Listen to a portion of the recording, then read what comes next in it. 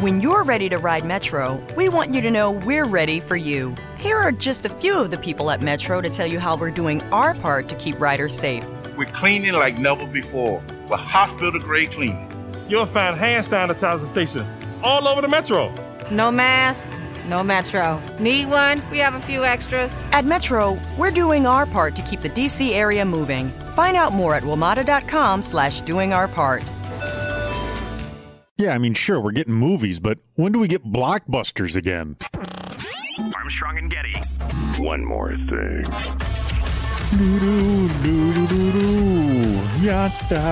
Welcome. You hear my voice solo, so that means only one thing. It's got to be Friday, the Friday edition of the One More Thing podcast. That's right, it is I, your friend, your pal, Positive Sean. Jack and Joe have already begun their weekends. Jealous a little bit of them, I am. I'm still at the Radio Ranch. Got to do a few more things before I'm off for a weekend of, well, probably not much responsibility and largely playing video games. I'll be doing some watching of things as well as we will discuss here. I mentioned briefly on the show last weekend was a really big weekend for movies. Probably the biggest weekend since the whole country was shutting down. I guess I can just call it the COVID era. And there are, sorry, me taking a breath there for a moment reminded me, somebody tweeted me that my version of this podcast is the only podcast that they can't listen to at 1.25 speed because I am already a fast talker. So maybe that's an indicator that I need to just slow it down a little bit, have a little bit more space in between my words. Who knows? Changing is hard. We'll see what we can do, but adjust your own podcast listening speed accordingly. But there were two particular movies that I saw. One that I didn't, that I'm going to play catch up on this weekend, largely because a lot of you guys were somewhat taken aback that I didn't mention it as one of the big movies. But hey, time is zero sum, right? I can only watch so much, and I know it seems like I watch a lot.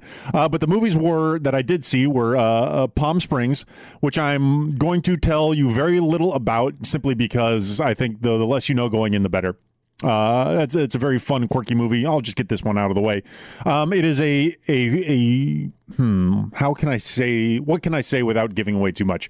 It is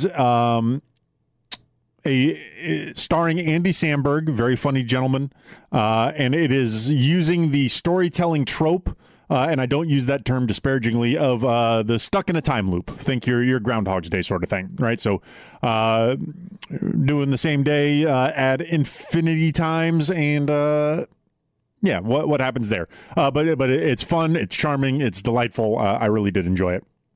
But the other one, and what I want to spend a little bit more time talking about, was The Old Guard, the Charlize Theron movie, who I am fully in the camp now that Charlize Theron is one of the best action movie stars of my lifetime.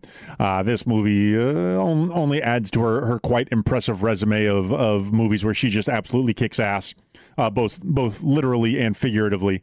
But yeah, that's it is not a deep dive. It's a movie that doesn't ask you to think a whole lot, right? It's a basic just action, just bang them out, punching and slicing and shooting and all sorts of goodness. And good guys and bad guys and double crosses and et cetera, et cetera. It's everything you could possibly want from an action movie, and it's one that I absolutely would have gone out to a theater to go see in different times. But what is interesting to me, and what I kind of want to spend a little bit more time zooming in on, is the blockbuster movie experience, right? So there are some movies that are making the pivot to just direct-to-video release, even movies that were scheduled to release in theaters. And one of those very movies is the movies that you all were recommending that I see, Greyhound, the Tom Hanks movie where he is a submarine captain. Heard nothing but good stuff about it. Tom Hanks is always just fantastic. And so, I'm going to try to catch that one this weekend. It's a PG-13 movie, so adjust accordingly for your kids. Let's take a look at what the scores are for this. Rotten Tomatoes 79%. That's solid. That's really good. IMDb about the 7.1 out of 10. Metacritic 63%. That's not bad. So yeah, it seems like people are loving this. And what's not to like about a Tom Hanks movie, really? But the movie that keeps circling back and gets my mind wondering, is this ever going to be out in the theaters? Is the new Christopher Nolan movie, Tenet, which was supposed to be released already several weeks back, but they are not announcing that it's. Their promotional announcements for this have been weird because they just keep pushing back the release date 1 or 2 weeks because they want this to be kind of the anchor of whenever theaters are back opening. Another movie that they are doing that to that is less on my personal must-watch list is the live-action Mulan remake. I'll certainly see that, but it doesn't have the same sort of pull that Tenet does. Like, this is how much of a Christopher Nolan just honk I am. I am all about social distancing, wearing masks. I am not trying to increase my possible points of infection by even a little bit. But were Tenet to be released in movie theaters, I would be scanning every single showtime in the parking lots of the theater that I would be looking to go to, seeing, all right, there's nobody who's bought a ticket for this one yet. Okay, I'm gonna go. And then I'd go try to watch it on my own. I'd try to go to off-peak times and all sorts of things to try to just minimize the amount of people in the theater when I saw it. Because, well, what am I going to do? Not see a Christopher Nolan movie? That's not an option for this guy, as dumb as that sounds. But there's just not movie theaters open. And Christopher Nolan is a bit of a film snob, understandably so. He shoots his movies to be seen on big screens and 70 millimeter and all this stuff. But right now here, let me hit you with some stats. So there's 17% of the 5,000, about 5,500 movie theaters in the U.S., only 17% are open. Now, currently, they're hoping that more can open up by the end of July. I'm not so confident that that's going to happen. Those 17% of movie theaters that are open, an amazingly overwhelming majority of those are drive-in theaters and kind of small independents. They're largely existing off of showing just kind of stuff from their libraries, right? Like, oh, let's visit Back to the Future again and kind of just showing old classics. But I'm not sure how much of a sustainable business model that is. It's the big blockbusters that are going to be the pull for whenever these things get allowed to get rolling again. And the Christopher Nolan thing is to me the biggest magnet getting me back out into any sort of shared public space in an indoor capacity for an extended period of time. Just know that I will be bringing multiple masks and changing them at appropriate intervals. But yeah, Christopher Nolan, the Tenet movie, I really don't know too much about it. It's I think it has something to do with time manipulation. Travel's probably the wrong word. But he makes stuff and I watch it. I can't help it. I'm all in the tank for him. And I'm going to need to watch something when the NBA season isn't coming back for a little while too. And still a couple weeks, actually. They're going to start playing games here and actually in about 10 days, about a week and a half. But yeah, so the Tenet, that's the thing that's going to be the magnet getting me back out to the theater. I recommend those other two movies that I mentioned before, the Palm Springs and the Old Guard. I will be checking out Greyhound this weekend.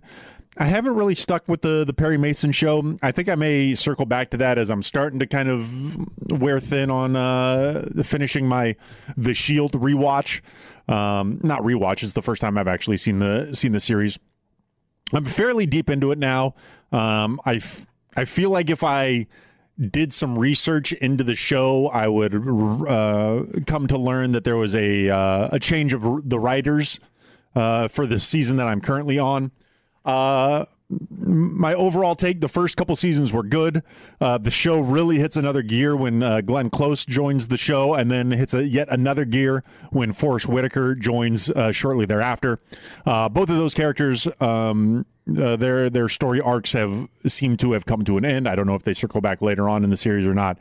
But yeah, I feel like they, since their departure, I have not yet felt the same, I can't wait to watch the next episode feel for The Shield on this. But I'm going to still keep going. I'm curious to see how they wrap it all up. But it's just, that was actually a big part of my viewing for a while. And it just felt weird to talk about because it came out, I don't know, forever ago.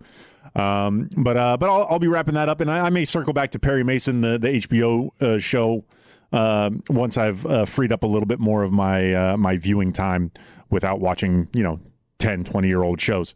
But I hope you all are doing well. Hope you guys are staying safe. Hope your friends and family are staying away from the Rona. I'm doing the best I can at that as well. And yeah, let's just remember that until next time. Let's have a good time. Well, I guess that's it. When you're ready to ride Metro, we want you to know we're ready for you. Here are just a few of the people at Metro to tell you how we're doing our part to keep riders safe. We're cleaning like never before with hospital-grade cleaning. You'll find hand sanitizer stations all over the Metro. No mask, no Metro. Need one? We have a few extras. At Metro, we're doing our part to keep the D.C. area moving. Find out more at WMATA.com/doingourpart.